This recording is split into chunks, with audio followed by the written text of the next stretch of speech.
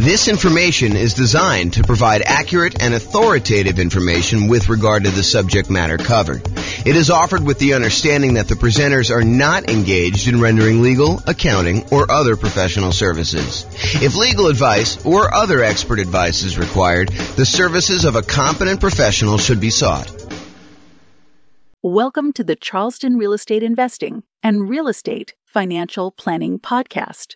Learn all about investing in real estate in Charleston, West Virginia, with a combination of real estate financial planning and modeling with numbers specific to Charleston, plus syndicated, more generalized recordings of live and pre-recorded real estate investing classes, not all of them specific to Charleston.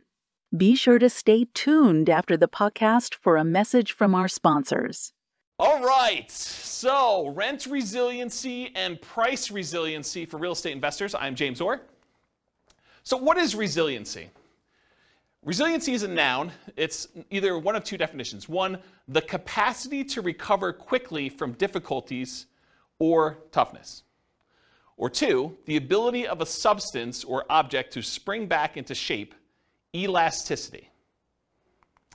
So tonight we're going to talk about two different things, rent resiliency and price resiliency, and I'm going to define those. So rent resiliency is how resilient are you to a drop in rent? How tough are you?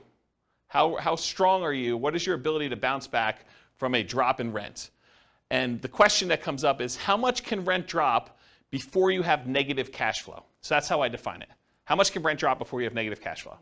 And then price resiliency is how resilient are you to a drop in property value or the price of the property? And that is how much can a property value drop before you have negative equity, before you're upside down, before you're underwater. Does anyone have any questions on these? Because I'm going to start using them throughout the night. And now is the time to ask if you have questions, because otherwise you're going to be falling behind. Everyone good? Pretty straightforward? All right, cool. So when we measure these, both price resiliency and rent resiliency, I measure them in two different ways. I can measure them in dollars. How many dollars can rents drop before you have negative cash flow? Or how many dollars can price drop before you have negative equity? Or we can look at it in terms of percent. How much can rent drop in terms of percent? Can rent drop 10% before I have a negative cash flow? Or how much can prices drop? Can prices drop 10% before I have negative equity in a property? And so how many dollars can rent drop before you have negative cash flow? That's what I call rent resiliency in dollars. That's also known as cash flow. If you think about it, how many dollars can rent drop before you have negative cash flow is literally the definition of what cash flow is, right? Cash flow is how much money you have over what it costs you in order to run the property. So cash flow technically is rent resiliency dollars. However, there's no version of that for percent. So what percent can rent drop before you have negative cash flow? That's what I call rent resiliency percent.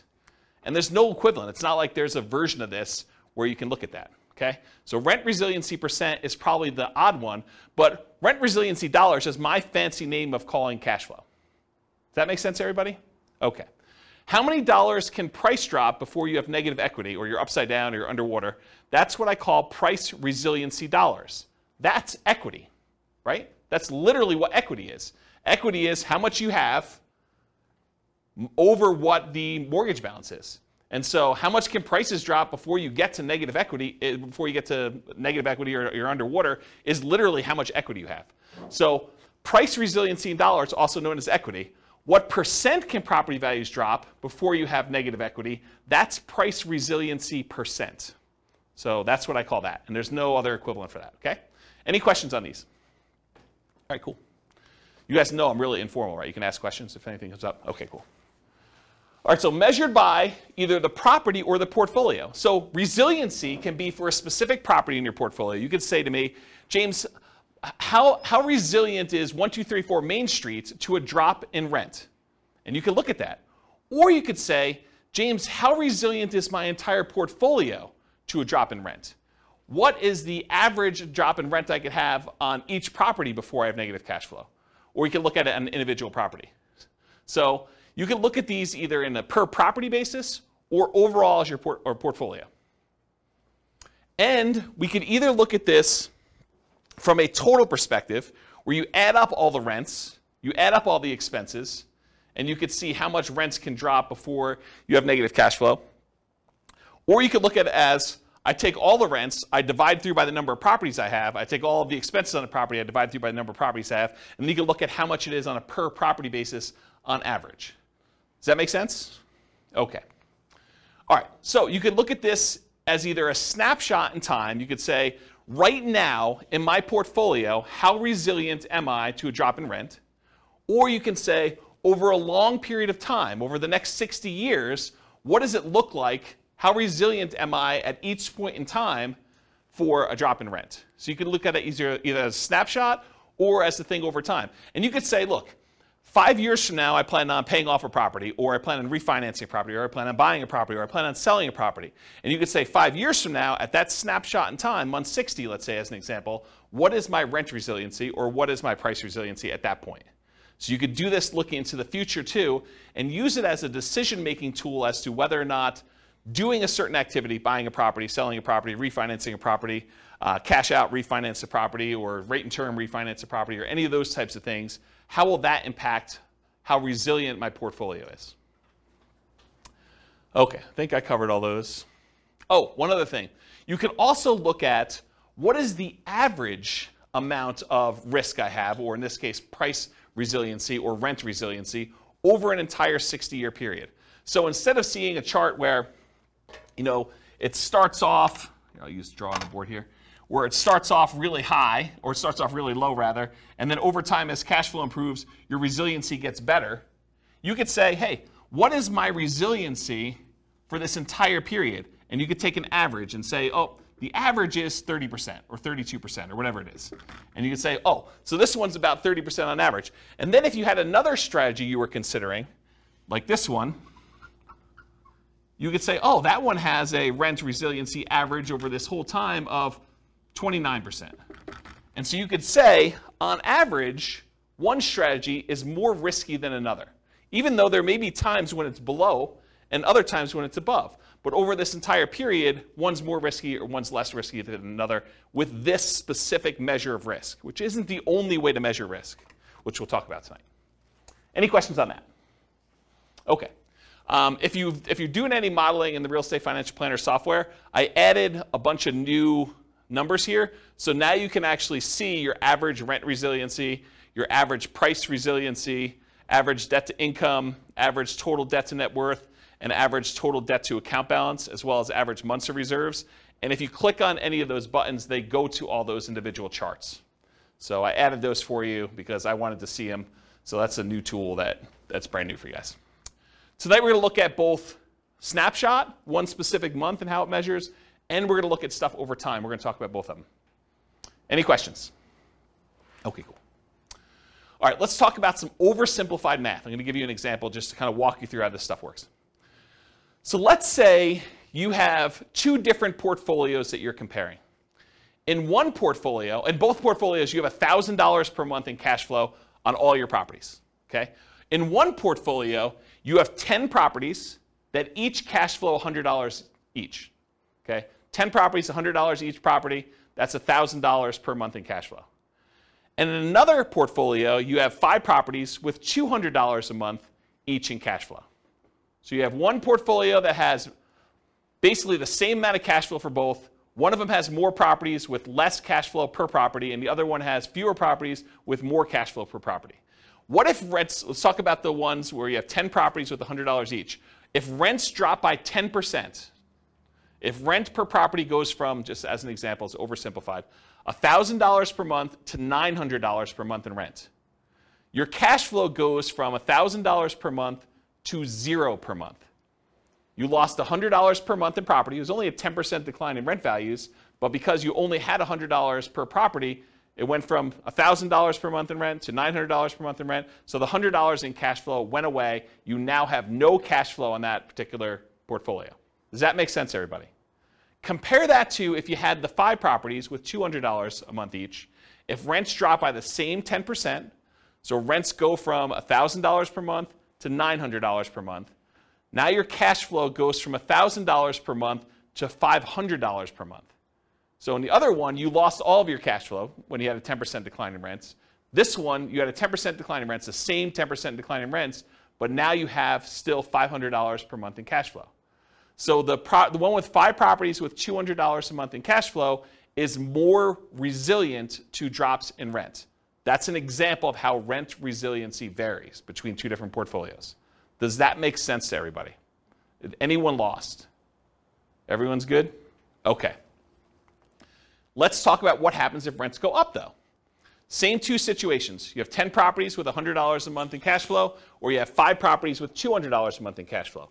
If rents go up by 10%, rent per property goes from $1,000 per month now to $1,100 per month. Cash flow goes from $1,000 per month, where you have 10 properties with $100 a month in cash flow, goes from $1,000 per month to $2,000 per month. You doubled your cash flow by having a 10% increase in rent. Okay, and we discussed this, I remember discussing this in the real estate partnerships class, where I kind of showed you how cash flow changes. I think Ben and I were talking about this, how rent went up by 3%, and we talked about how it's like $50 more in rent, so it's like you only really increased by 3%, but really the cash flow doubled. Remember this? We talked about that? So this is the same idea, right? Where you have a $100 increase in rents, but now cash flow is doubled on you. But if you have 5 properties, and they're doing $200 a month in cash flow, if you have rent increased by the same 10%, then the rent per property goes from $1,000 per month to $1,100 per month, just like the other one, except now cash flow goes from $1,000 per month to $1,500 per month. Only an increase of 50%, where the other one doubled. This is another example of how resiliency works, except it's the opposite now. Property values, rents actually went up in this case, and so your cash flow did not increase quite as fast because you were more leveraged, essentially. Does that make sense? Okay. Now let's talk about equity. We just did rent resiliency. Now let's talk about equity. So you have $1 million in equity in 2 different portfolios. Okay? In one portfolio, you have 10 $250,000 properties with $100,000 in equity in each. Okay, that's $1 million in equity. Or you have 4 $250,000 free and clear properties where you don't have any loans on them. That's also $1 million in equity. So you have 2 different examples. One where you have 10 properties with $100,000 each. The other one where you have 4 $250,000 properties where you have $250,000 in equity in each. Okay? If price drops by 10%, in the one where you have 10 properties with $100,000 in equity each, that means if prices drop by 10%, 10% of a $250,000 property is $25,000. So the property value went from $250,000 to $225,000, but you got 10 of them. So now you have $250,000 in lost equity, and your equity decreased over 10 properties. That means your equity went from the $1 million that you had to $750,000. So your equity decreased from $1 million to $750,000. But if you had the other portfolio where you had 4 $250,000 free and clear properties, if the price drops by the same 10% we did before, $250,000 properties now worth $225,000, you had 4 properties at $25,000 decline in value each. That's $100,000 in equity decline total. So now your equity went from $1 million to $900,000. This is an example of how price resiliency works. Okay? You have one portfolio where you have 10 properties, where now you lost $250,000 of $1 million in equity, and you have another one where you have 4 free and clear properties, same decrease, but now you only lost $100,000 instead of $250,000. Does that make sense? Okay, cool. Now what happens if property values went up? Same $1 million in equity to start, same 2 situations. You have 10 $250,000 properties with $100,000 in equity each. If the price goes up by 10%, the $250,000 property is now worth $275,000. So $250,000 increase across all 10 properties in total. So your equity now goes from $1 million to $1.25 million. So you have an increase of 25%. 10% increase in price means your equity increased by 25%, as an example. Okay? Or you have the 4 $250,000 free and clear properties. If the price increases by the same 10%, same $25,000 per property, $100,000 for all 4, just add them up for 4 of them. Now your equity goes from $1 million to $1.1 million. It only increased by 10%. It's unleveraged. Okay? Does that make sense? All right. So really, what we're talking about in a lot of these cases is leverage. The more leverage you have, the less resilient you are. The less leverage you have, the more resilient you are. Does that make sense? We just saw that. The more leveraged you are, the less resilient you were. Right? We saw that with rents. Any questions on this? All right, cool. All right, let's do a thought experiment. Which is riskier? Is it riskier to put 0% down or to put 10% down? And why? This is the discussion part of class. What's riskier? Just call it out. It's riskier to put 0% down. It's less risky to put 0% down. Okay? Why do you think it's less risky to put 0% down? Less skin in the game. Less skin in the game. So if you put no money in the deal, you don't have any money to lose. Interesting perspective, right? I think a lot of people would be surprised to hear that. They'd be like, well, you put more down, maybe you have more cash flow, so it's probably less risky to have 10% down from that argument, right?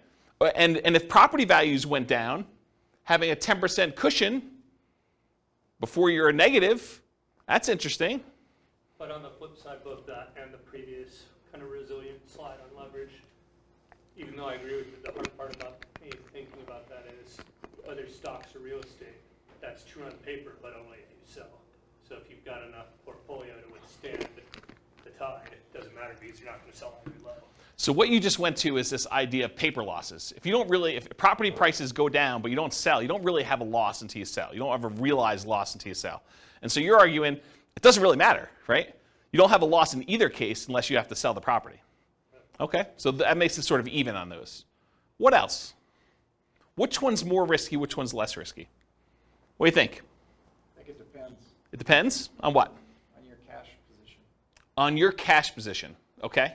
So if you have a lot of cash, then which one's less risky? Then I'd probably go 0% down because your ROI would be higher. Okay, so you might have an infinite return on investment. Right. In theory, at least. I mean, really, you should be calculating your return, including how much you need to keep in reserves. I mean, we kind of teach that in deal analysis class. But ignoring that for a second, if you have a 0% invested in the deal and you make money on that, then you have an infinite return, right? Yeah. So you would think that it's less risky for you to have 0% down in that case. Yeah, if you can support the rents. Yeah. So you're assuming you're having to pay for negative cash flow. Well, there's that risk. There is a risk, right? So is it more risky to put 0% down or 10% down? What do you think? It's a personal decision. It's a personal decision, yeah? It depends on what you have in reserves. I really think. Are you paying? Are you deferring your down payment? But you have that down payment. You can put that money someplace else, invest it differently, while someone else maybe pays your down payment or not. I mean, yeah. Yeah. So I wonder if you're getting to this idea that if you put 0% down, you probably have more in reserves because you didn't have to put money down. I wonder if you're getting to that. Well, here are my thoughts on it. If you do 0% down, you have nothing in the deal, you have nothing to lose. So there's an argument to be made that if you put nothing into the deal, you have nothing to lose. It's arguably less risky in that way. However, your credit is at risk. If something happens and you have to sell and you have to give the property up for foreclosure, or you have to sell at a loss and you don't have money to make up the difference and you have to do a short sale or something like that, your credit's at risk. And maybe even more so if you put 0% down than if you put 10% down. Because the chance of you being underwater with 0% down is probably greater, right? You know, property values go down 5%. If you had put 10% down, you probably wouldn't be as likely to be underwater, although you have some sales costs and stuff in there, which we're going to ignore for a second. But if you do the 0% down, you're probably still underwater, even with a 5% decrease in price. Okay? What about prices rising? So you tend to have appreciation. You tend to pay off some debt on the property. You tend to have tax benefits, and you tend to have cash flow. So you might have this infinite return on investment with 0% down. It's not really a measure of risk, though. It's just kind of like a better return. You're still getting these benefits, but you had nothing in the deal, though. You're benefiting from having prices go up, at least in theory, paying off some of the debt as long as you're making your mortgage payment, getting tax benefits as long as you're able to depreciate the property, and then getting cash flow on the property if there is any. Maybe there's negative cash flow. But you would have an infinite return on your investment, ignoring, of course, that you should have your return calculated on your reserves as well. And here's, I think it's what Rachel was saying, you have more reserves if you didn't have to put as much down. If you only had to put 0% down, maybe you have more in reserves. And having more in reserves probably makes that less risky. So I don't know. It's kind of an interesting thought. What about the other side? 10% down. Well, property values go down 10%. You could lose 100% of your money. As sort of what Austin suggested before, you don't have a loss until you actually have to sell. You have this sort of paper loss. And the longer you hold that property, in the overwhelming majority of the cases, real estate tends to be pretty forgiving over time. Even if property values go down the next 5 years, you push it out 30 years, property values are probably going to be up from there, right? Your credit is still at risk, so you still have that risk. Maybe it's a little bit less at risk because you still have that cushion. Of course, prices do rise in a lot of cases. You still pay off debt to have tax benefits and cash flow, but you're maybe more likely to have a little bit of positive cash flow in that case. And maybe that makes it a little less risky. But you have less debt paid off. So your overall return is probably a little less because if you put 10% down, your debt pay down is a little bit lower when you put money down than if you have 0% down. And finally, you have a little bit lower overall return on investment. So which one is less risky? I don't know. I think part of it's how you measure it and your situation. And you have less reserves, which we talked about. Any questions on this? It's kind of an interesting thought experiment, right? Like, which one's less risky? I think part of that, for us analyzing too, is your own incomes. How quickly can you save to get 10 or 20% down in your market? Because if you're spending 6 months doing that, it might not be a big deal. If it takes you 2 to 4 years, you're going backwards fast. So Austin's almost suggesting that how long it would take you to save up that 10% might be another factor in which one's riskier. If you can quickly save up that 10%, it's probably less risky for you, I think is what he's suggesting. If it would take you a really long time, that's probably a bigger risk. Your ability to replenish losses you have, I think is another way you're thinking about that. That's interesting, yeah. Any questions on this? Good little thought experiment. Okay. Measuring risk in real estate investments, which is largely what we're getting at, right? Aren't we sort of getting at this kind of rent resiliency and price resiliency? Aren't we sort of talking about a way to measure risk? So what are the different ways we can measure risk in real estate investments? Well, number one is probably one of the most common ways because your lender typically uses it to determine how risky you are for being able to qualify for a loan. It's called debt to income. Debt to income measures how much debt you have compared to how much income you're making, including rental properties. It's often used by lenders to qualify you for loans.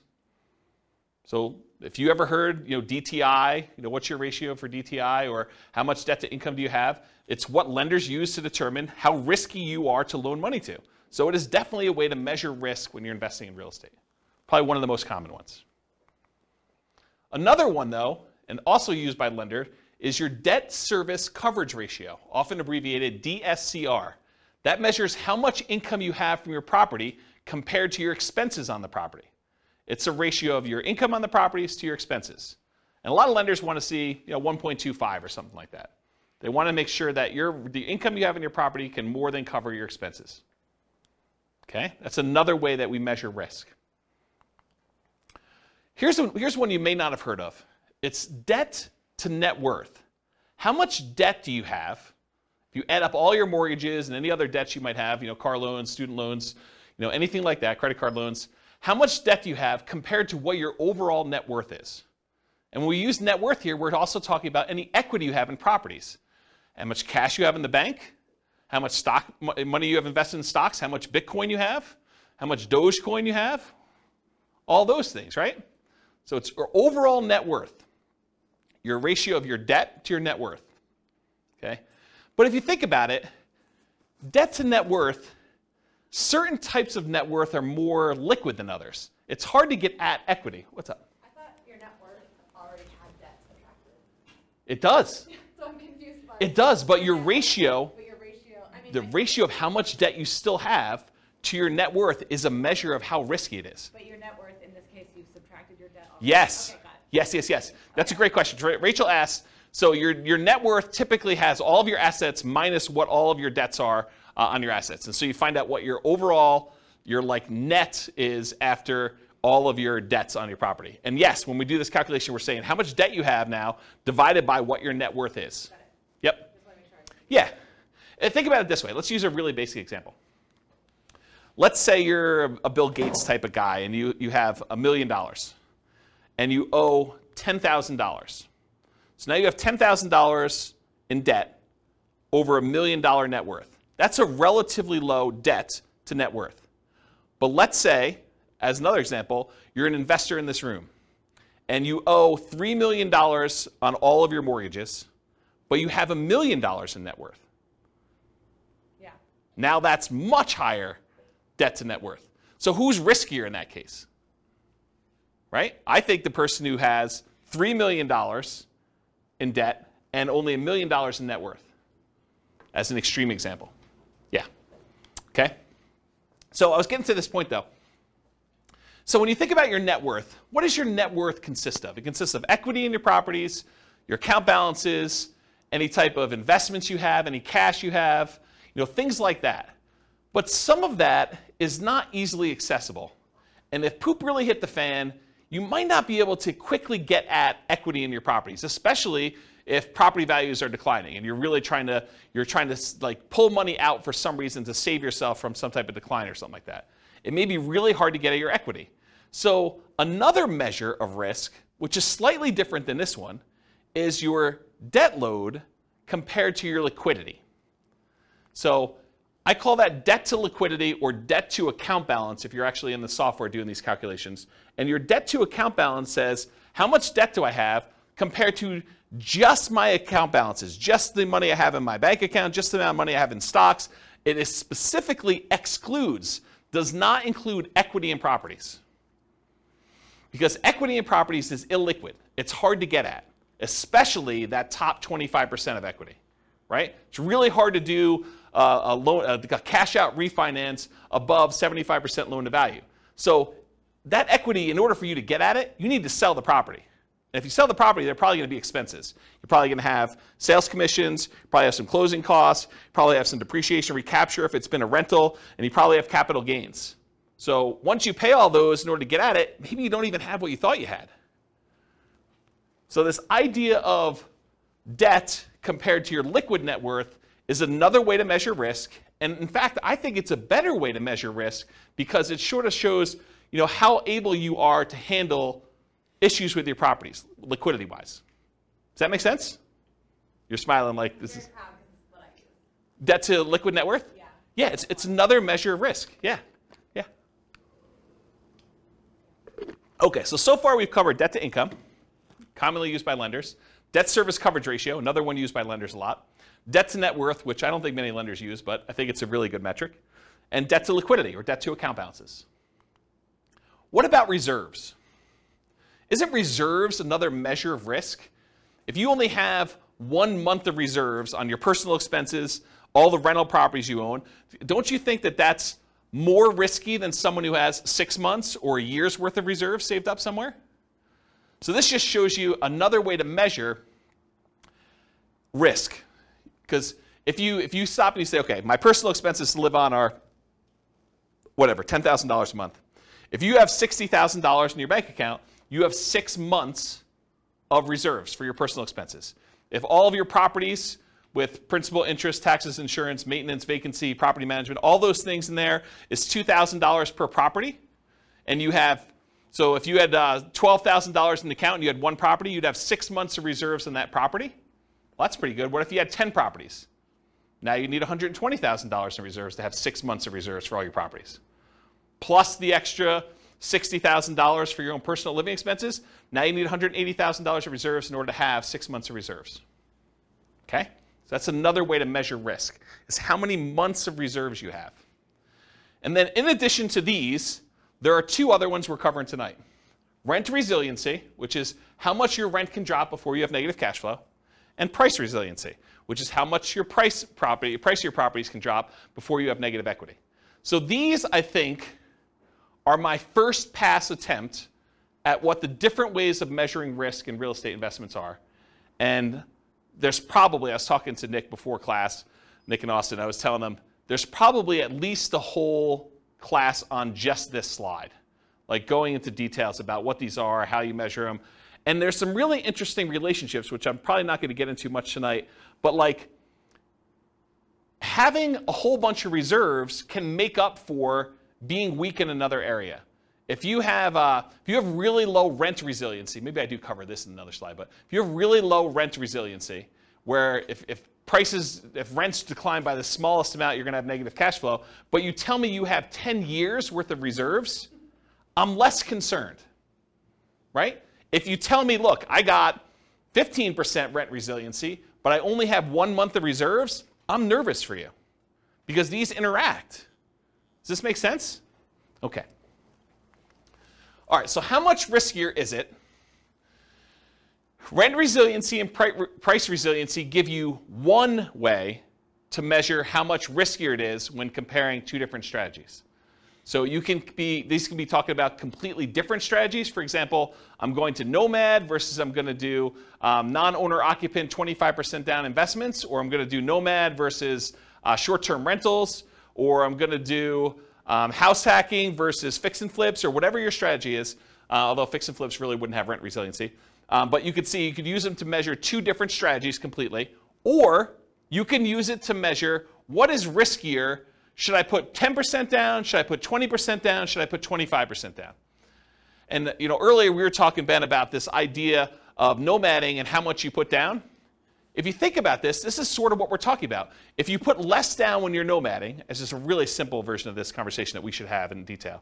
But if you put, lower down, like 5% down, and you have a much poorer, much more riskier rent resiliency, where you're likely to have negative cash flow or really low resiliency in case rents change, but you have now an extra 15% of the down payment in reserves, well, those sort of like counteract. And would I rather see you have negative $50 a month in cash flow, but have $45,000 more in reserves? Yes, I would.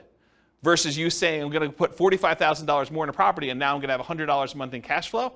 I don't know. I mean, I'd almost rather see you have $45,000 in reserves, right? It's a kind of an interesting way to think about it. And you got to run your own numbers to see what it plays out for you, but that's like one of the discussions I think we should have about this idea of put more down and have positive cash flow, put less down, but have a much bigger pile of reserves. So we have to think about that. Okay, so you could be analyzing, you can use this to measure risk when you're looking at totally different strategies or different amounts of leverage. Should I put 20% down? Should I put 25% down? Should I put 50% down? Should I buy these properties free and clear? Other measures of risk may mitigate the severity or the consequences from the risk associated with another measure. This is what we talked about before about having risky rent resiliency, where it's really low, and if you have a drop in rents, you're going to have negative cash flow. But being risky there can often be mitigated by having really robust reserves. So if you're really sensitive to drops in rent where you're going to have negative cash flow, but you tell me you've got $1 million in reserves, I probably don't care, right? Unless you're talking about really big numbers for the negative cash flow. But if you tell me you have very little reserves and you're close, or you tell me, or I'd rather see you say, I got a decent rent resiliency and mediocre to good sort of reserves. Sort of like this balance between them, okay? So for example, let's look at them for Nomad with 5% down versus 20% investor loans. You're not moving in with the 20% down for someone who has $1 million to start with. So we're going to start with an example here. Someone's got $1 million to start with, and they're going to either do Nomad or they're going to say, I'm not moving into a property. Sequentially, I'm just going to go buy one property to live in, and then I'm going to buy 20% down rentals. Let's take a look at how these compare. And I do have the 20% down investor buy a single owner-occupant property to start with to kind of make it fair, okay? So let's take a look at what this looks like. Let's start with price resiliency. Okay. I'm going to take my time to go through these charts. So this is a chart showing total price resiliency in dollars. So how much dollar-wise do prices need to decline before I have negative equity? The red line is showing you 20% down non-owner occupant. And remember, price resiliency in dollar is essentially equity. So really, this is a chart of how much equity they have in all their properties. Right? That's what I'm showing you. We started with $1 million, and we either do the nomad strategy, where you're buying properties with 5% down, moving in, living there for a year, converting the last one to a rental, buying the next one, putting 5% down, and you're repeating this process until you have 10 rentals and 1 owner-occupant, versus someone who is buying 1 owner-occupant property and immediately putting 20% down to buy 10 rentals as quickly as they can with that $1 million that they have. So in this case, they're able to buy the 10 rentals really, really fast in like 10 months. Okay? So you'll see, as far as how much equity they have in their properties, when they do 20% down, they're buying these properties really, really fast, and it's growing very quickly at the beginning. Then over time, you just have this normal appreciation curve. Then you have properties paid off, and the appreciation curve kind of stalls out a little bit, versus someone who does nomad, where you're only buying 1 property a year, and it's kind of growing very, very slowly. Then eventually you get to the point where you stop buying properties, and it just grows with appreciation from there until you start paying off the properties later on. Eventually, they get to the same spot, though, where they have the same amount of equity in the properties. They have basically 11 free and clear properties, 1 they're living in, and 10 rentals. One of them got there by nomading, the other one got there by buying 20% down. Does that make sense to everybody? Okay. So putting 20% down gives you more equity. Duh. Right? I mean, this is sort of like master the obvious stuff. You put 20% down versus 5% down, you're going to have more equity, which is why 20% down is above the other curve. So it's more resilient to declines in prices. Might be easier to see this, though, per property, because you're like, these numbers don't make any sense to me. It's like hard to tell what's going on. But what if we looked at it on a per property basis? Well, that's what the average price resiliency dollar is. We now look at the amount of price resiliency we have per property. And so this gives you an idea of how much equity you have on the average property that you have there. Same idea, though. 20% down, non-owner occupant, is kind of more than what you do with 5% down. Interesting thing, though, with nomad, you live in the property for a year. And my definition for average price resiliency dollar, I exclude your owner-occupant home. I basically only look at it for investment properties. There's a weird exception when we look at all individual properties, but for the most part, I'm ignoring this one. So you'll notice nomad is 0 until basically month 13, when we convert that to a rental. And so then it pops up, and you have a certain amount of dollars, 5% plus whatever appreciation was on that particular property. And then each one that you buy, it kind of increases until you get to the time where you're stopping buying, and then it just kind of continues up per property. And this gives you a feeling for how much it is. But it's still hard to gauge because this is future dollars, right? You have equity growing, but your property values are also growing too. So it's hard to tell what's happening because these numbers don't make a lot of sense to us when we think about future dollars. Like, what does having $500,000 per property in equity mean, about 20 years in the future? It's hard to fathom. It's hard to really relate to that, okay? So if you do this and we adjust for inflation, if we say, look, I'm going to adjust back to inflation so that the property is always worth $350,000 or so in today's dollars, now we can kind of get a feel for what's happening. This is showing you average price resiliency dollar, but now it's adjusted so that these numbers make sense to us because we're talking about adjusting back into today's dollars. So, this has, when the nomad kind of pops up there, we have, I don't know, whatever that is, about $40,000 or so, maybe a little bit more, and each one you buy kind of increases until you get to the point where after you're stopping buying around year 10 or so, you got about $100,000 on average across all the properties that you bought over time for all the nomad ones. But the ones where you put 20% down, it's probably $180,000 on average. Okay? So you can just kind of see how this works. And eventually you get to the point where you have 100% of equity. So the property values are worth about $350,000. You have about $350,000 worth of price resiliency. The property value can drop the full value of the property before you have negative equity because you don't have a loan. Does that make sense? And these are slower to get there because you delayed buying properties. It takes you longer to get to the point where, on average, all of your properties are paid off because they staggered a year out. And these were only staggered by 9 months or 10 months in order to get all 10 bought. Does that make sense, everybody? Okay. So these are in inflation-adjusted dollars. Helps you think about how much property values might need to go down with the properties. You understand it now, not what it will be worth in the future. You may also see that we're only measuring rentals. That's why nomad's at 0. Any questions on this one? But that that also doesn't take into account how much out-of-pocket you had to put down to get to the same result. 100%. We are not including how much you had to put down in order to get to how much equity you have. You're right. Because rent resiliency, or price resiliency in this case, doesn't include the amount you put in. It's really just how much can prices drop before I have negative equity. I'm assuming that's, for the math that was used, it was the same interest rate for both? No, they don't use the same interest rate, because when you put 5% down on an owner-occupant loan, it's probably a little bit better than you putting 20% down on a non-owner-occupant loan. So I use different interest rates. I actually looked them up. Yeah, so this is interesting, because we're going to have a slide later on where I show you which one gets to financial independence faster, and it surprises a lot of people. Because you'd think, I don't know, 20% down, it should get there faster or whatever. I mean, you're going to look at it, you're going to see. Yeah. All right, any other questions on this? I think I'm about to switch gears.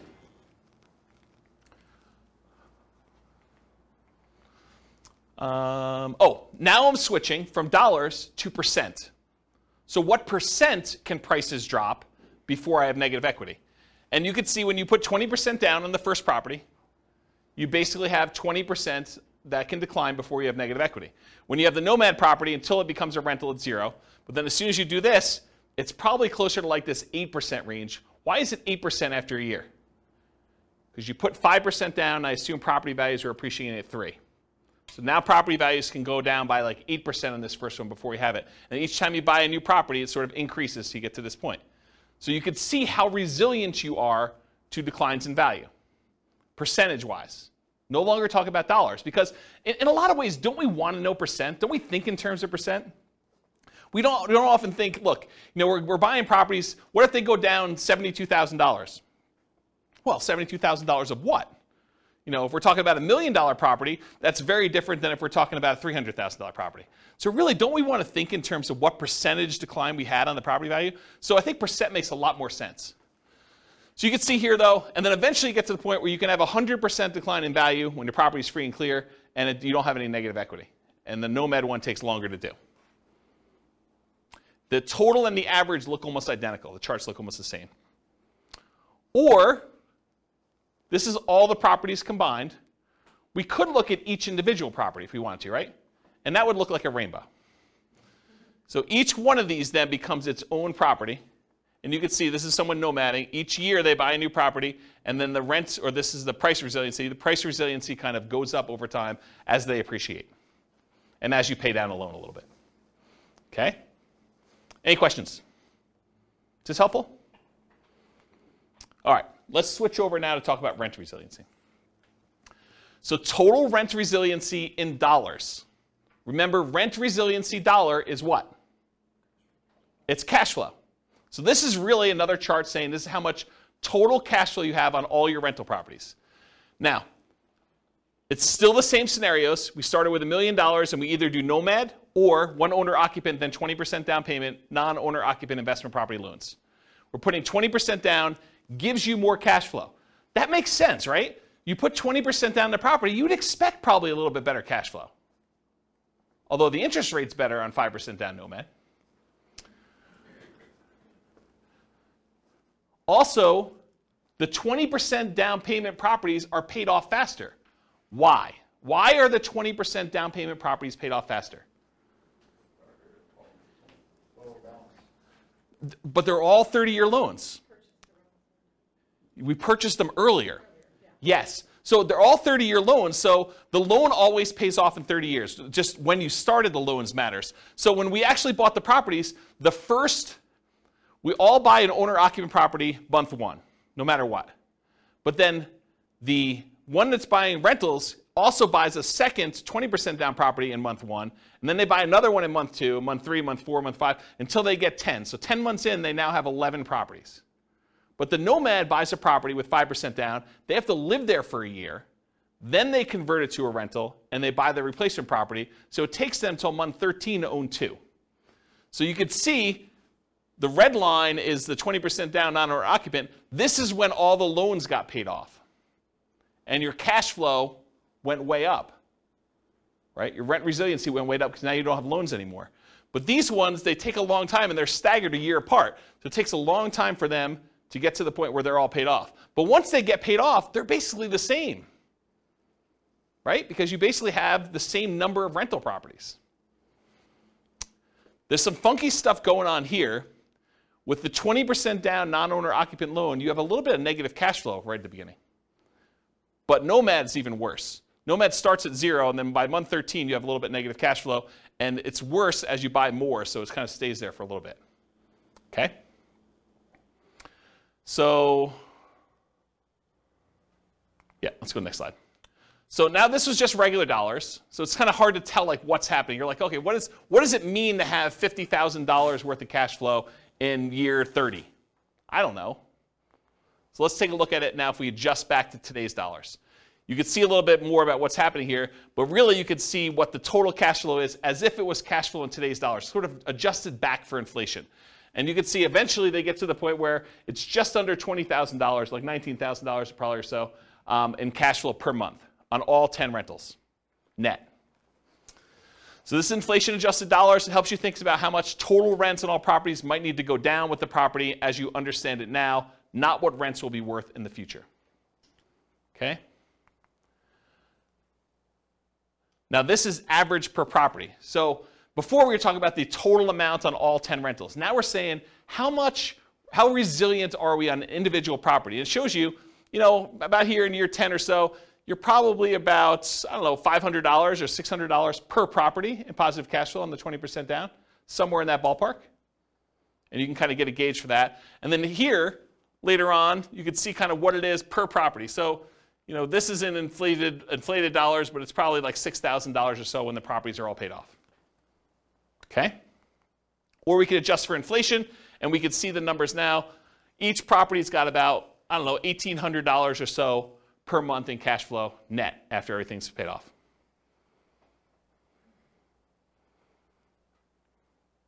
Cool? Any questions on this? All right, now we're going to switch to percent.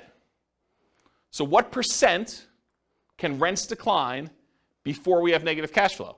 Well, with both of them, we're negative up front, right? Because we're basically underwater. We have negative cash flow on the properties. The 20% down one becomes positive sooner. The Nomad one takes a little longer before it becomes positive. But you can see that over time, though, it gets to the point where about 10 years in, 20% down is, about 18% resilient. You can have an 18% drop in rents before you have negative cash flow. And Nomad is probably, I don't know what that is, 8, somewhere around there.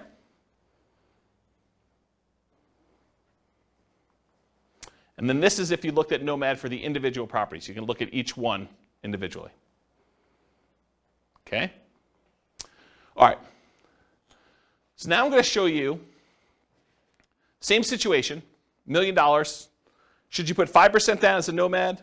Should you put 20% down non-owner occupant like we just talked about? Should you put 25% down? Or should you put 100% down and buy the properties free and clear? I had 50%, but I didn't include it because it didn't really show anything more. Okay? But I did have it, in case you're wondering. All right. So let's talk about this idea. What's the chance you might see prices or rents go down 1%? What's the chance that home prices can go down 1%? Or rents can go down 1%? Pretty good, right? Like the chances of seeing rents decline by 1% on any given property or property prices to go down by 1% in any given year is pretty high. Wouldn't you agree with that? What are the chances that they could go down 10%?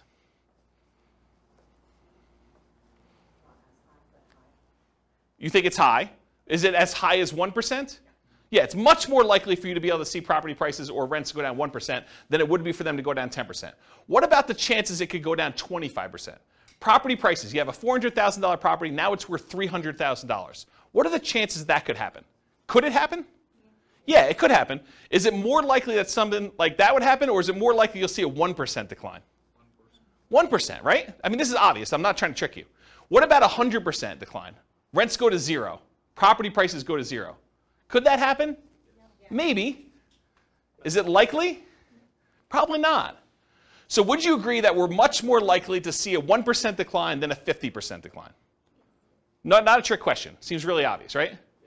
Therefore, having a rent resiliency of 20%, where rents can decline by 20% before you have negative cash flow, is much less risky than having a rent resiliency of 10%, where rents can go down by 10% before we have negative cash flow, because we're much less likely to see a 20% drop than a 10% drop in rents.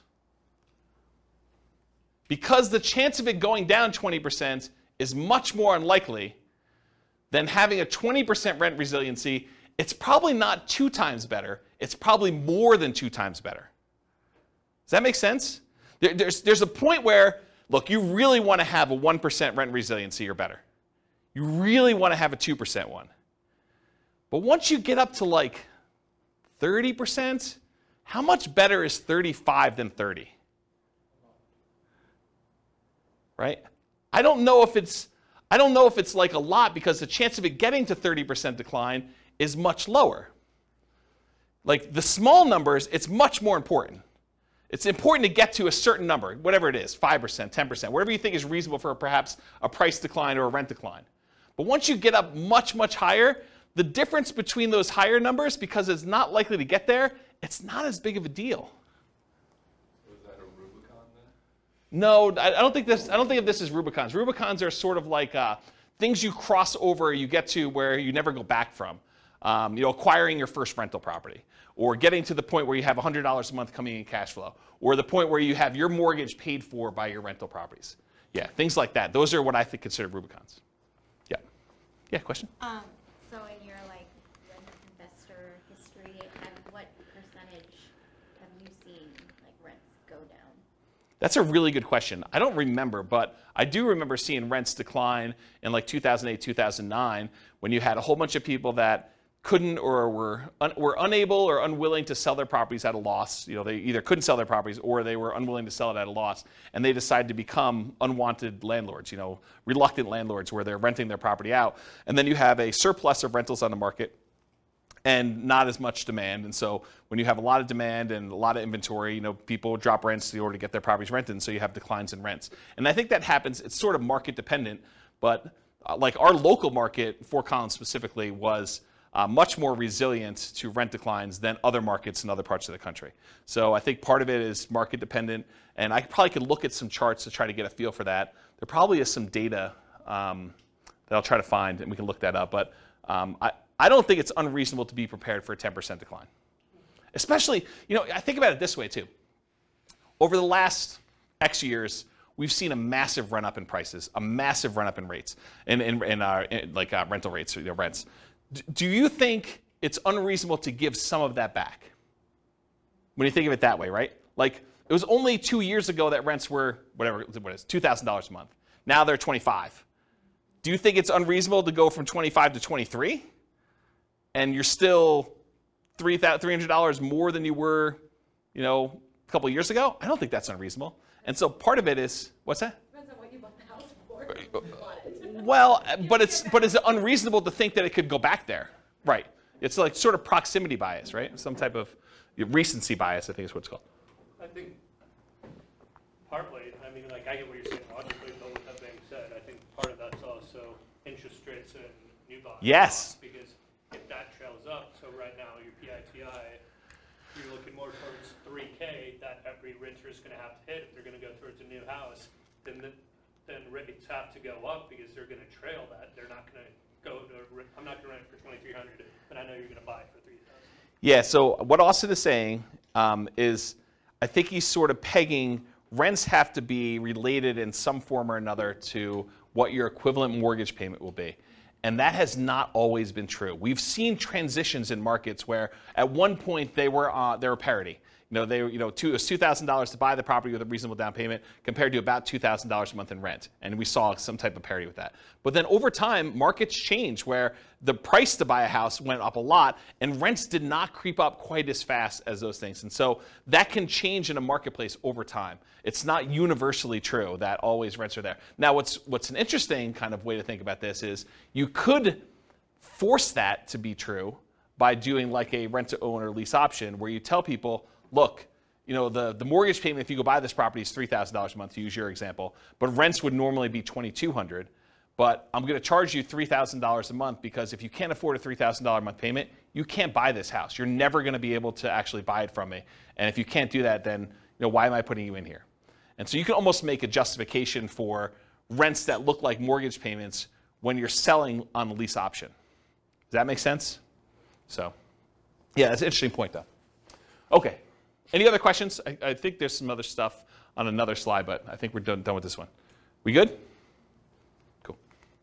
So evaluating risk continuing. So what's the chance price or rent will go down on a single property? You know, you have a rogue property in a part of town that goes bad, or, you know, it's not as hot anymore. So what are the chances that it could go down on a single property? Pretty good, right? I think you can see that happening. What's the chance it would be two properties in the same market? Well, probably not as high as a single property, but probably greater than some other things that could happen. What about on 10 properties in the same market? Well, if the whole market goes bad, I think that could totally happen, right? What about two properties in different markets? What's the chance of that happening? I think it could happen, but it's a different probability than having all of your eggs in one basket in one market, or on one street, or in one neighborhood. Right? There's a couple of people in the room that I'm looking at, okay? I mean, I'm not saying it's bad, I'm just saying that there's an increased probability, so I think you need to account for that when you think about your rent resiliency and your price resiliency, that, you know, you've increased your risk by doing that. What about 10 properties in 10 different markets? Right? A little bit less probability, but it can still happen. So diversification in some form or another, whether that's geographic, investing in different markets, property type, you know, buying some duplexes, buying some apartments, buying some single-family homes, you know, buying some condos, buying some townhomes, you know, all those different types of properties that you can do, or price points, you know, buying some entry-level rental properties versus buying some luxury properties, buying some mid-range sort of properties, or the strategy you're using. I'm doing short-term rentals, I'm doing house hacking, I'm doing fix and flip, or all these different examples. So there's some diversification you can do across all those different things. Excuse me, geographic, property type, price point, strategy. There's more resilience required, suggested, I don't know how to word that, if you're not diversifying, right? I think you'd be prudent to have a more resilient portfolio to increase your threshold for what you want to have in terms of resilience if you're not diversifying in other ways.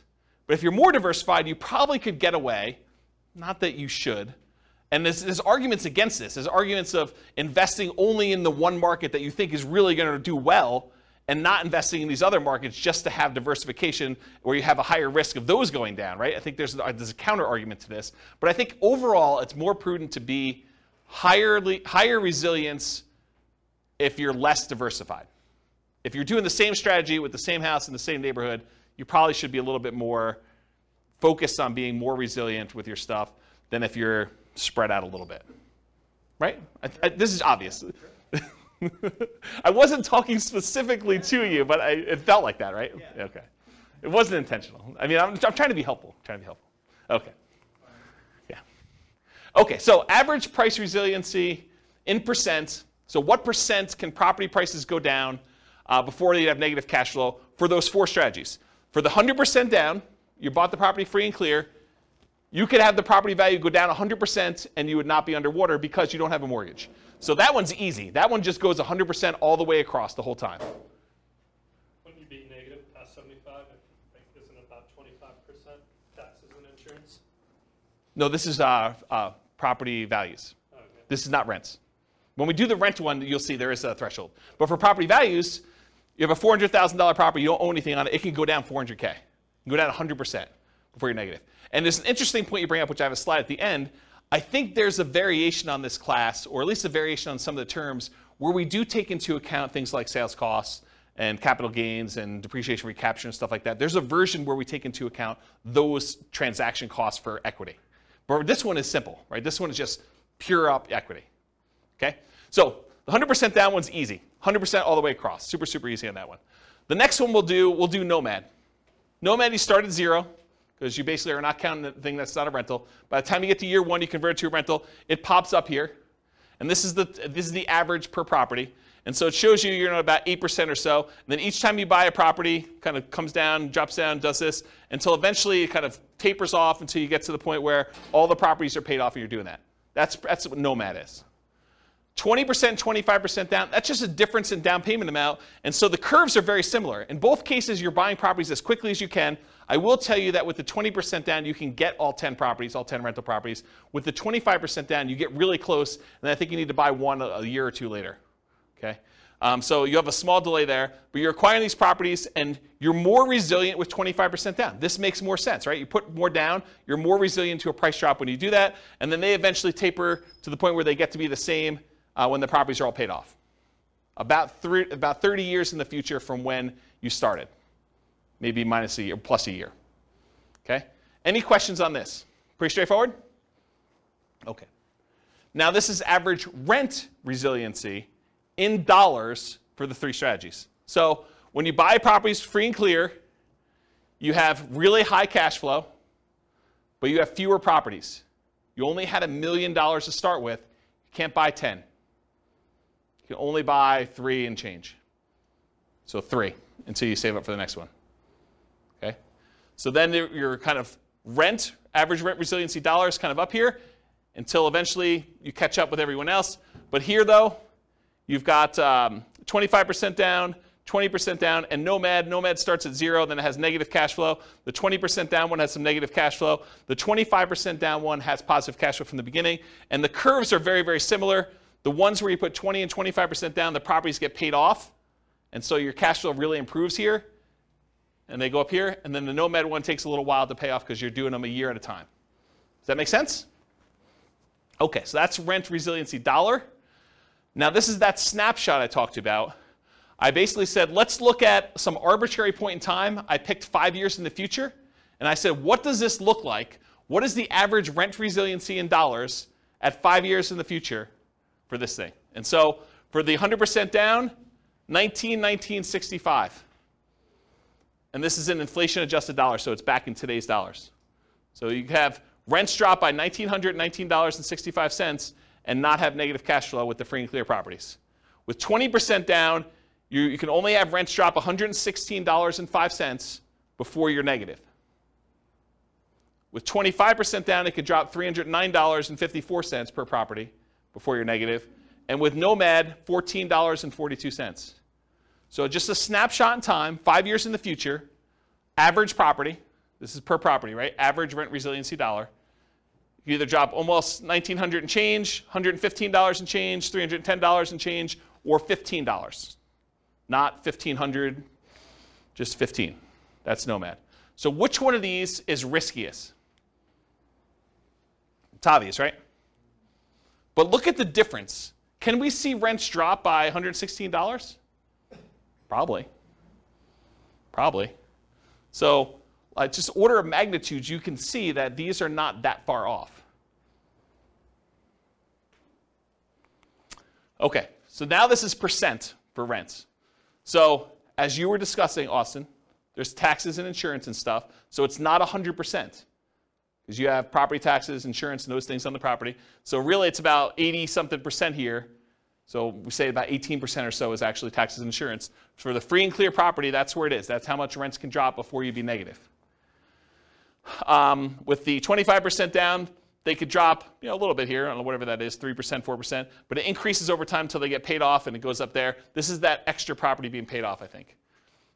And then with the 20% down, you start off with negative cash flow, which I'll show you this here in a second. And then by the time you get to month, whatever this is, 4 years in or so, then it gets to become positive.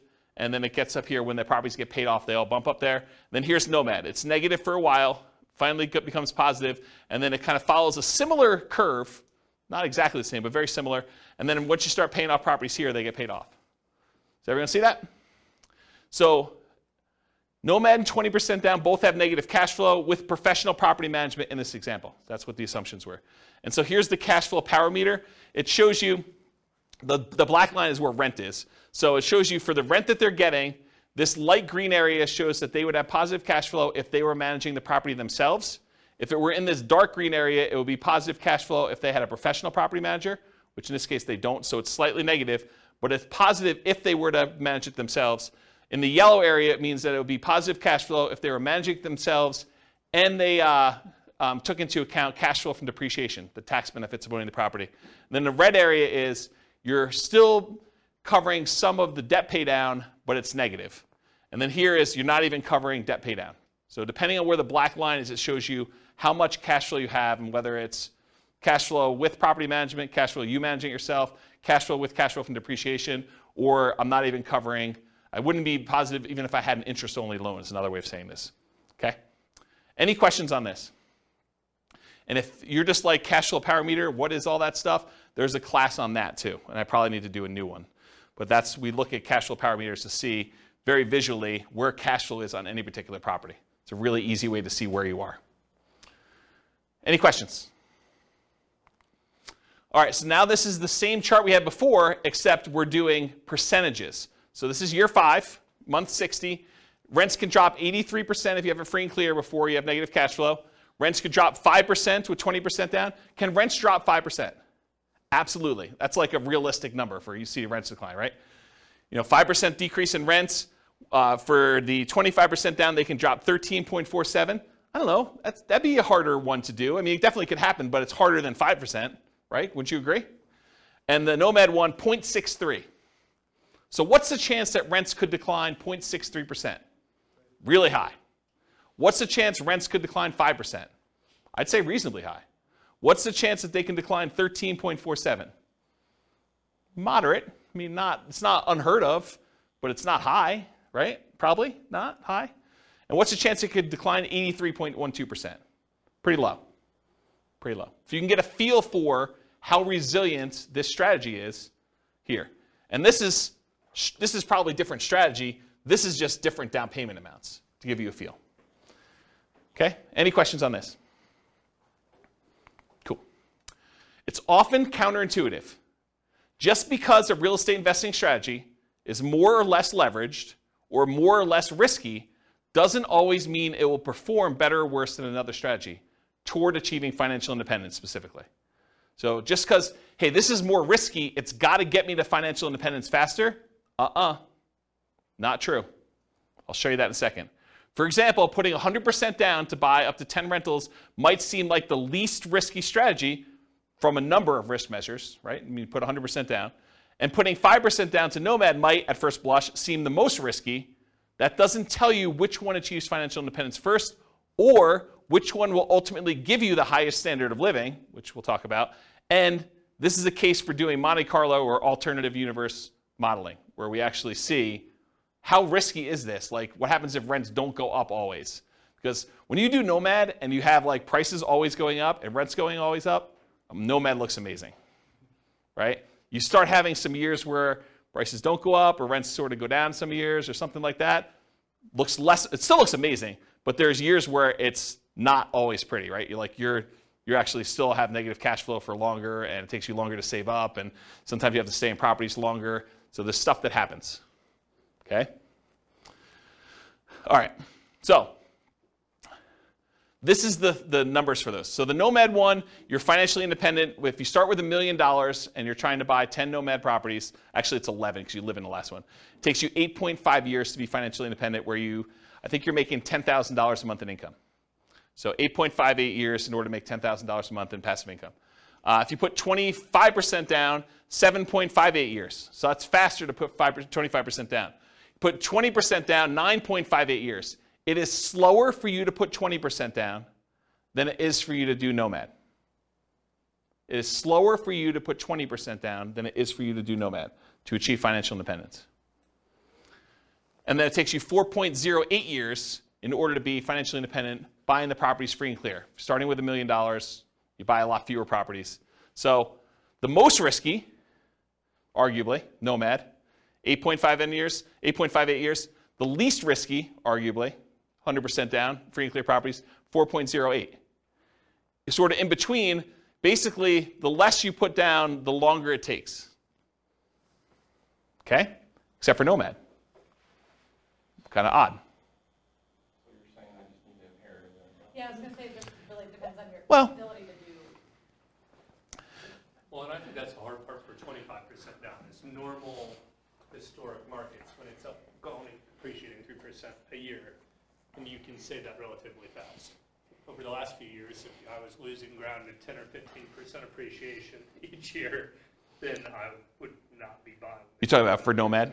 Right. Yeah, so what Austin just said is, You know, in years where you've got slow, steady appreciation of 3% a year, nomad makes a lot of sense. But if you're nomading and property values are going up really, really fast at 15%, then it could slow you down. Yes and no. Any properties that you own, you're benefiting from that. So it depends on where you are in your cycle. If you're like just about to start and you're seeing properties going up 15%, yeah, it's harder because it's the goal is moving away from you all the time. But if you have the money to do down payments, there's other options. If you don't and you're saving up anyway, you just do what you can. You kind of use the market that you have, but any properties that you bought, you do benefit from those. You have, you bought 3 properties and now you're doing your 4th one. Great, the 3 properties you own went up 15% a year. That's awesome. So it's kind of weird situation with that. And I think Nick in the back said something like, yeah, oh, now I just got to inherit $1 million. And this is sort of like a setup as an example to show you how rent resiliency impacts different choices if you're starting in one particular position. I've got a couple other examples from the previous classes we did where I show you how those look at for price resiliency and rent resiliency and what they would look like. So you'll see those, which those ones, they were basically right out of college earning whatever it was, $70,000 a year or something between the two of them, right? So you'll see what those look like. Okay, any questions? All right, cool. So this is their standard of living. It shows them what percentage of that $10,000 a month goal they're earning, adjusted for inflation.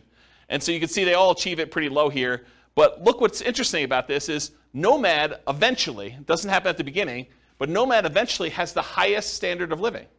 They're earning the most amount of money later on. And part of that is them paying off properties. This is when they pay off their owner-occupant property. These over here paid off their owner-occupant properties here. Basically month 360s. They all bought it at the beginning. Okay? So the one where you did 100% down, you don't have the 10 properties right away. It takes you a while to acquire them, and so it takes a long time to do that. The ones where you're doing 25% down, those are very similar curves. Okay? So you have the highest standard of living with Nomad too, which also is probably counterintuitive to a lot of folks. Okay? This is just how when you buy the properties in case somebody wanted to ask me about it. The Nomad one, you bought one in year 1, you waited a year, you bought another one, waited a year, bought another one, bought another one, bought another one, until eventually you get 11 properties. 1 you live in and 10 rentals. For the 100% down, you could buy 3 up front. It takes you a little while to save up for 100% down in the next one. Then you go up to 4, 5, 6, 7, 8, 9. It takes you a long time to buy the 11th property, one that you're living in. And the one you're living in is 5% down. And then 20% and 25% down. The 20% one, you're able to buy all 11 right away within the first year. The other one, it takes you a little while to save up for that last 25% down payment.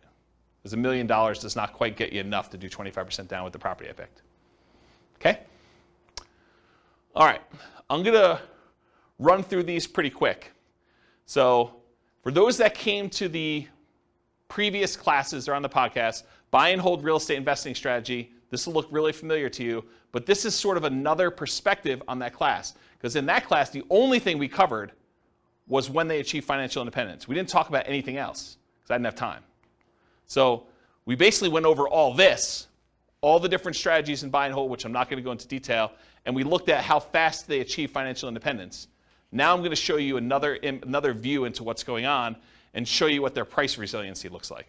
And so these are all the different strategies combined. I'm not going to break them out and kind of go into detail, just to give you a view of approximately where these are, right? So prices can decline by the time they start acquiring properties in this 20% range to maybe 40, maybe 50% range. And then finally, when you stop acquiring properties, it just increases over time. So that's how they tend to trend for buy and hold. And this is for what percentage prices can decline before they'd have negative equity. Okay?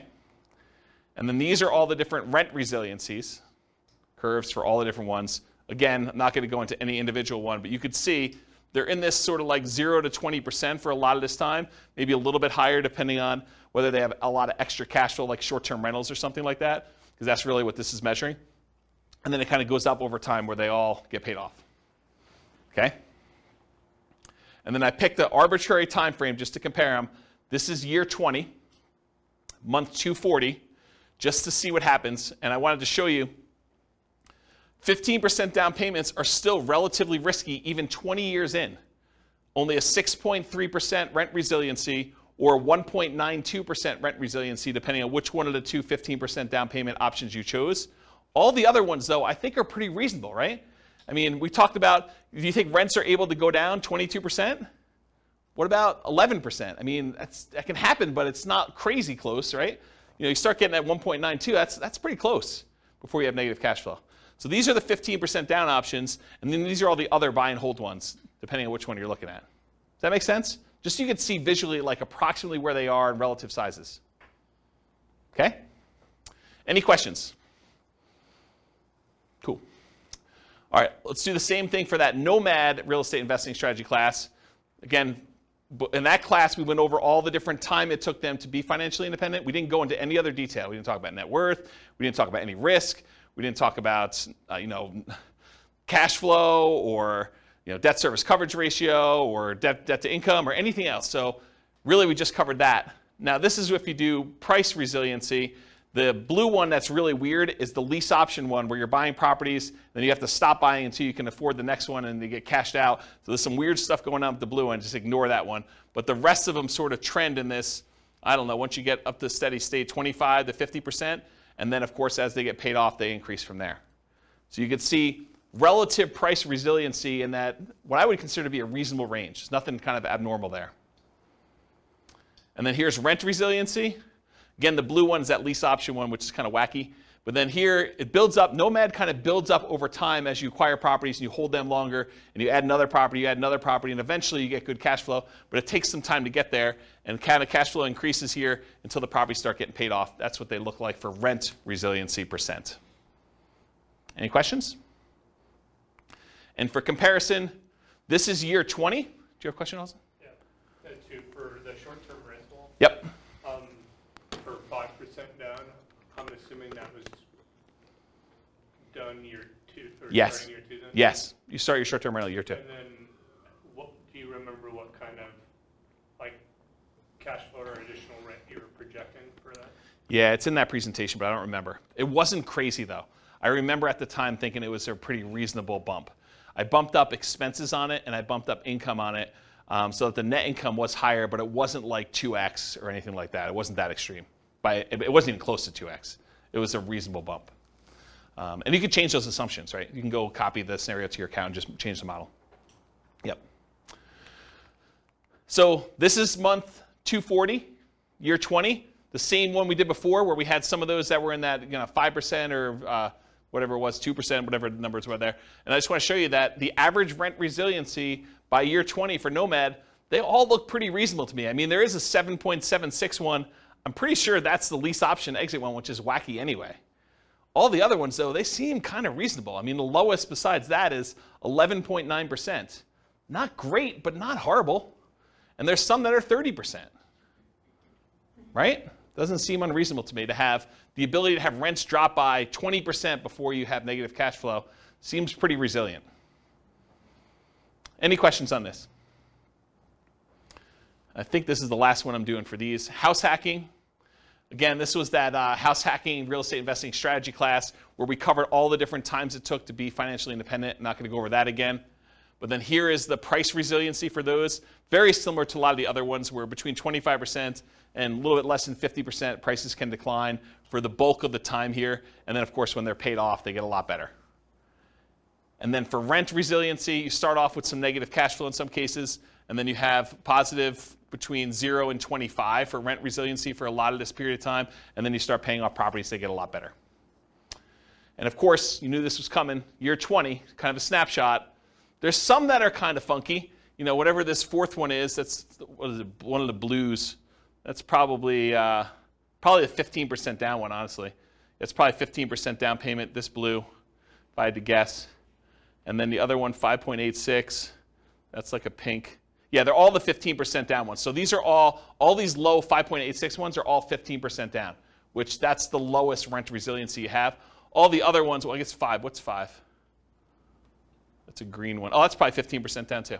So all these are 15% down. And all the other ones where you put down a reasonable down payment, they're all above 10%, which doesn't seem to be crazy extreme. It's not super resilient, but it's also not an extreme number low, right? Any questions on this? Cool. Well, apparently I did one more. Oh, Burr. Burr, again, same thing. Burr real estate investing strategy class. There are 3 different strategies we did with Burr, which is the buy, rehab, rent, refinance, and the optional repeat process to do those. And it just shows you kind of where these are. Price resiliency, a little bit better because you're buying properties. They've got a little bit of equity in them. So that's a little bit better there. And then rent resiliency, decent, pretty good current things there. And then this is month 240, year 20. Look pretty strong. 14% is the lowest one for the Burr strategies that we ran. 24% was the high. Any questions? Cool. All right, got 3 more slides left, and we'll take questions. So additional things to consider. I think I mentioned this earlier in the class, but there's a concept that I didn't teach, which I probably should teach at some point. You know when I use the term like true cash flow, when I say true cash flow, it includes cash flow from depreciation, like the tax benefits of doing that. Or when I say true net equity, I mean your net equity after you take into account the expenses on the property, your taxes, not property taxes, your capital gains taxes, your depreciation recapture tax, any closing costs, your share of closing costs, and any real estate sales commissions you have. And that's like your equity after all those expenses. Well, these are kind of variations on that theme. True price resiliency is how much price could decline where you wouldn't have negative equity, taking into account refinance or sales costs. So like all the costs we just talked about, this would be a calculation. True price resiliency would be where you do take that into account. And so how much could prices decline knowing that you have to pay all these costs if you were to sell the property or you had to refinance it? What would be your kind of number there? And so that's kind of a variation on the theme. And then the same thing would be true for true rent resiliency. How much could rent decline where you wouldn't have negative cash flow, accounting for cash flow from depreciation, that tax benefit you get by owning the property too. So right now, if you think about it, we talked about rent resiliency all night. But really, if rents decline by 10%, you'd still have this weird buffer of the tax benefits of owning that rental property, provided you were still in that period of time where you can get the depreciation, right? So even if you were at break even or slightly negative, that like tax benefit of owning the property would really make it positive. So it's sort of like this extra buffer in there before you're really, really negative. You're not really negative with that cash flow from depreciation until you get below the cash flow from depreciation number 2. Does that make sense? And so this idea of true rent resiliency would, in theory, it's not created yet, would take into account cash flow from depreciation on those as well. So for those that wondered, hey, I thought this class was called cash flow resiliency and equity resiliency. And you're right, it was. At first, I was like, I'm calling this cash flow resiliency because it's how resilient is your cash flow to a decline in rent. Or equity resiliency, how resilient is your equity to a decline in price. And the more I thought about it, the more I thought, if I named it those, which I think makes sense, but if I named it those, I would avoid these extra ones that I plan on doing. And so I decided to go back and rename the terms to rent resiliency and price resiliency. Now it's how resilient are you to a decline in rent, or how resilient are you to a decline in price? Because I wanted to add things like vacancy resiliency. How resilient are you to an increase in vacancy? Or property insurance resiliency. How resilient are you in your cash flow to an increase in property insurance?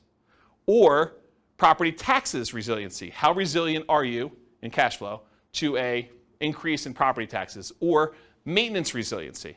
How resilient are you to an increase in maintenance or CapEx as examples? So, for example, with maintenance, you could say, how much maintenance go up before you have negative cash flow? That would be maintenance resiliency. So that's why it got renamed. Does that make sense why it got renamed now? Okay. All right. Would you guys like to see my personal portfolio, rent resiliency and price resiliency, to kind of get a feel for what is somebody who has an established portfolio and might actually, think that they know what they're doing, do that, okay? So here's my own personal portfolio. This is my average price resiliency, and I should tell you, I'm not acquiring any properties, not selling any properties, not refinancing any properties, so it looks really plain, right? Because there's not a lot of stuff going on. It's just like things getting paid off over time. So this is price resiliency. The average property I have has got a price resiliency of whatever this is, 58%, 50-something percent, high 50s. So my property values can go down 58% before I would have negative equity on average. Does that seem pretty conservative? I think it's pretty conservative. So that's what it is. It'll take me a while to get here because I've got some properties that I did new loans on when loan interest rates were low. Okay? What about rent resiliency? Rents can drop, whatever this is, high 20% before I would have negative cash flow. Okay? And then it gets better. Eventually, when I pay off all the remaining properties where I did a refinance all at a bunch of time, then it goes up to about 80% decline where I can do that. So that's about what I personally have, it is what I personally have in my portfolio. Does that help you guys, give you some insight as to what I think is a reasonably conservative number? I also have a lot of months of reserves, way more than 12. Way more than 12. So even if this was lower, I would feel really comfortable. Make sense? Yeah. So to get here, Yeah. I mean, this is your years into this. Yes. Did you start at those low? No. Yeah. Nope. You didn't start here. No, I didn't start. You started at those higher risk, like. Yeah. leverage. Yeah, because if you think, so the question was, you didn't start here. So when you were getting started, were you at these higher risk, like rent resiliency and things? Yeah, you have to, because if you think about it, by definition, if I put 25% down to acquire property, well, I have whatever it is, 25% things before I could do that, right? So yeah, now I'm, with the equity you have in your property, now I'm at 50, whatever that is, 55, 58, I don't even know what the number is, but it's not 25 anymore, right? What's the longest property you own? Oh, not very long at this point. You sold them, Yeah, there's been turnover. Yeah, so not very long at this point. But I mean, part of this is market appreciation too, right? And there's definitely there's at least one nomad property. There's actually 2 nomad properties in there.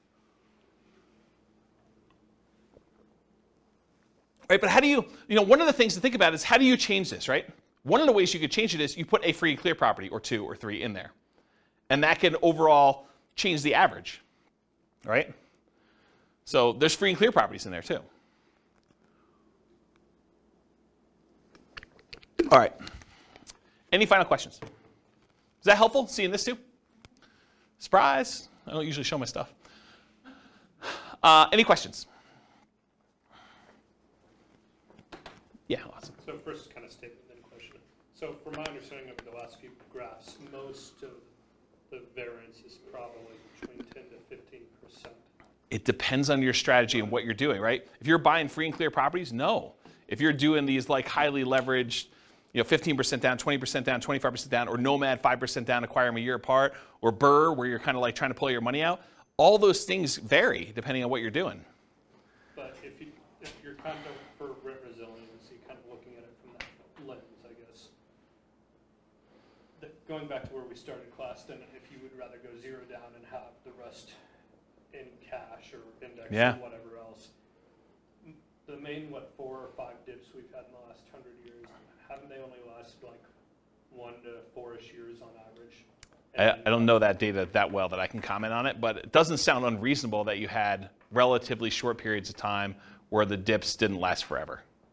So I guess where I'm thinking of trying to tie that back together, circular thinking, is I would think there would be less risk than trying to ride that out with the reserves to the side than the additional equivalent of being above it percentage-wise and holding it that way. But I think they're related. So I think your question is, I'll reword it for you. I think your question is it better to have a lot of reserves and not worry as much about rent resiliency because you have the reserves to handle it? Or should you have 20% plus as far as rent resiliency where you might have some negative cash flow, but you can kind of hold it? And I think it's a combination. It's like, if you have 10 over here, then you have to have 20 over here. And if you have 20 over here, you have to have 10 over here. And you're weighting them. And the numbers are arbitrary. It's like sort of like this balancing act of, if you're really low rent resiliency, you're high risk, right? You have a small amount before you go negative, then having reserves, big reserves, makes a lot of sense. If you are, you have really good, if you've got rent resiliency like I have in my portfolio, where property values or rents can go down, whatever this number is, 28% or whatever the number is here, then needing reserves is probably not that important, right? I still have crazy reserves. I mean, I'll tell you, it's like over the top. But you don't need that as much if you have 28% rent resiliency. This makes sense, right? So it's this balancing act. And this is sort of what we were talking about when you first came into class, but off recording, is that looking at all these different measures of risk, you have to like weigh them against each other, because you can have, your debt to income can be one thing, and your debt to net worth, and your liquid debt to net worth, and like all those kind of measures, debt to liquid net worth, like all these measures can be kind of coming into play, and you're like, well, if I'm going to have this, then I definitely want to have on the upper end of reserves, or if I'm going to have this, then I definitely want to keep this there. There's probably a whole class I should do on reserves that will cover a lot of this, right? It'll like pull from all these different classes with the rent resiliency and the kind of measures of other risk and things of that nature, and show you how I think reserves should change based on that. I think there's like a minimum, and then I think you probably should have more. Just as one example, if you're going to have negative cash flow when you're buying a nomad property, I think it's prudent to take whatever the negative cash flow is, set that aside as part of reserves, and X number of months of reserves, right? I think you already know that you're going to have this amount of negative cash flow, so that should be part of your reserve calculation to begin with, plus then 6 months or 12 months or whatever you're doing for that. Like, that's the way that I would think about it. And so there's a whole bunch of things like that that I probably need to teach in a reserves class, and which I'll put on my list. I'm sure that'll come up in a question for how I'm going to choose the classes in the future. So, does that answer your question? Okay. Any other questions? Was this helpful? The kind of like rent resiliency, price resiliency. I know like there's some parts in there where it may get a little bit slow because I'm showing you a lot of charts and they're really similar, but I do also think that seeing a bunch of different examples gives you a feel that you can't get. It's almost like you have to work through the math problems in your book, and it's boring and not fun, but then you get a much better feel for like what the range of how they work are. So sorry, but I think it was helpful. So cool. Thank you all for coming. I will see you all soon. Bye-bye for now. You're welcome. With home prices up, mortgage interest rates up, and rents up, but not quite enough to counteract the higher prices and interest rates, cash flow on rental properties in Charleston is harder than ever. Book a call with the Real Estate Financial Planner to apply our proprietary 88 strategies to improve cash flow on your rentals.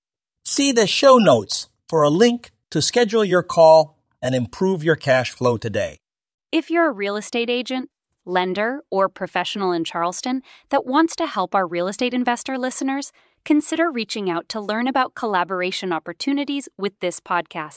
We'd love to add more value to our listeners by having you assist our investors buy, sell, and finance their real estate investments. See the show notes to schedule a call to discuss collaboration opportunities.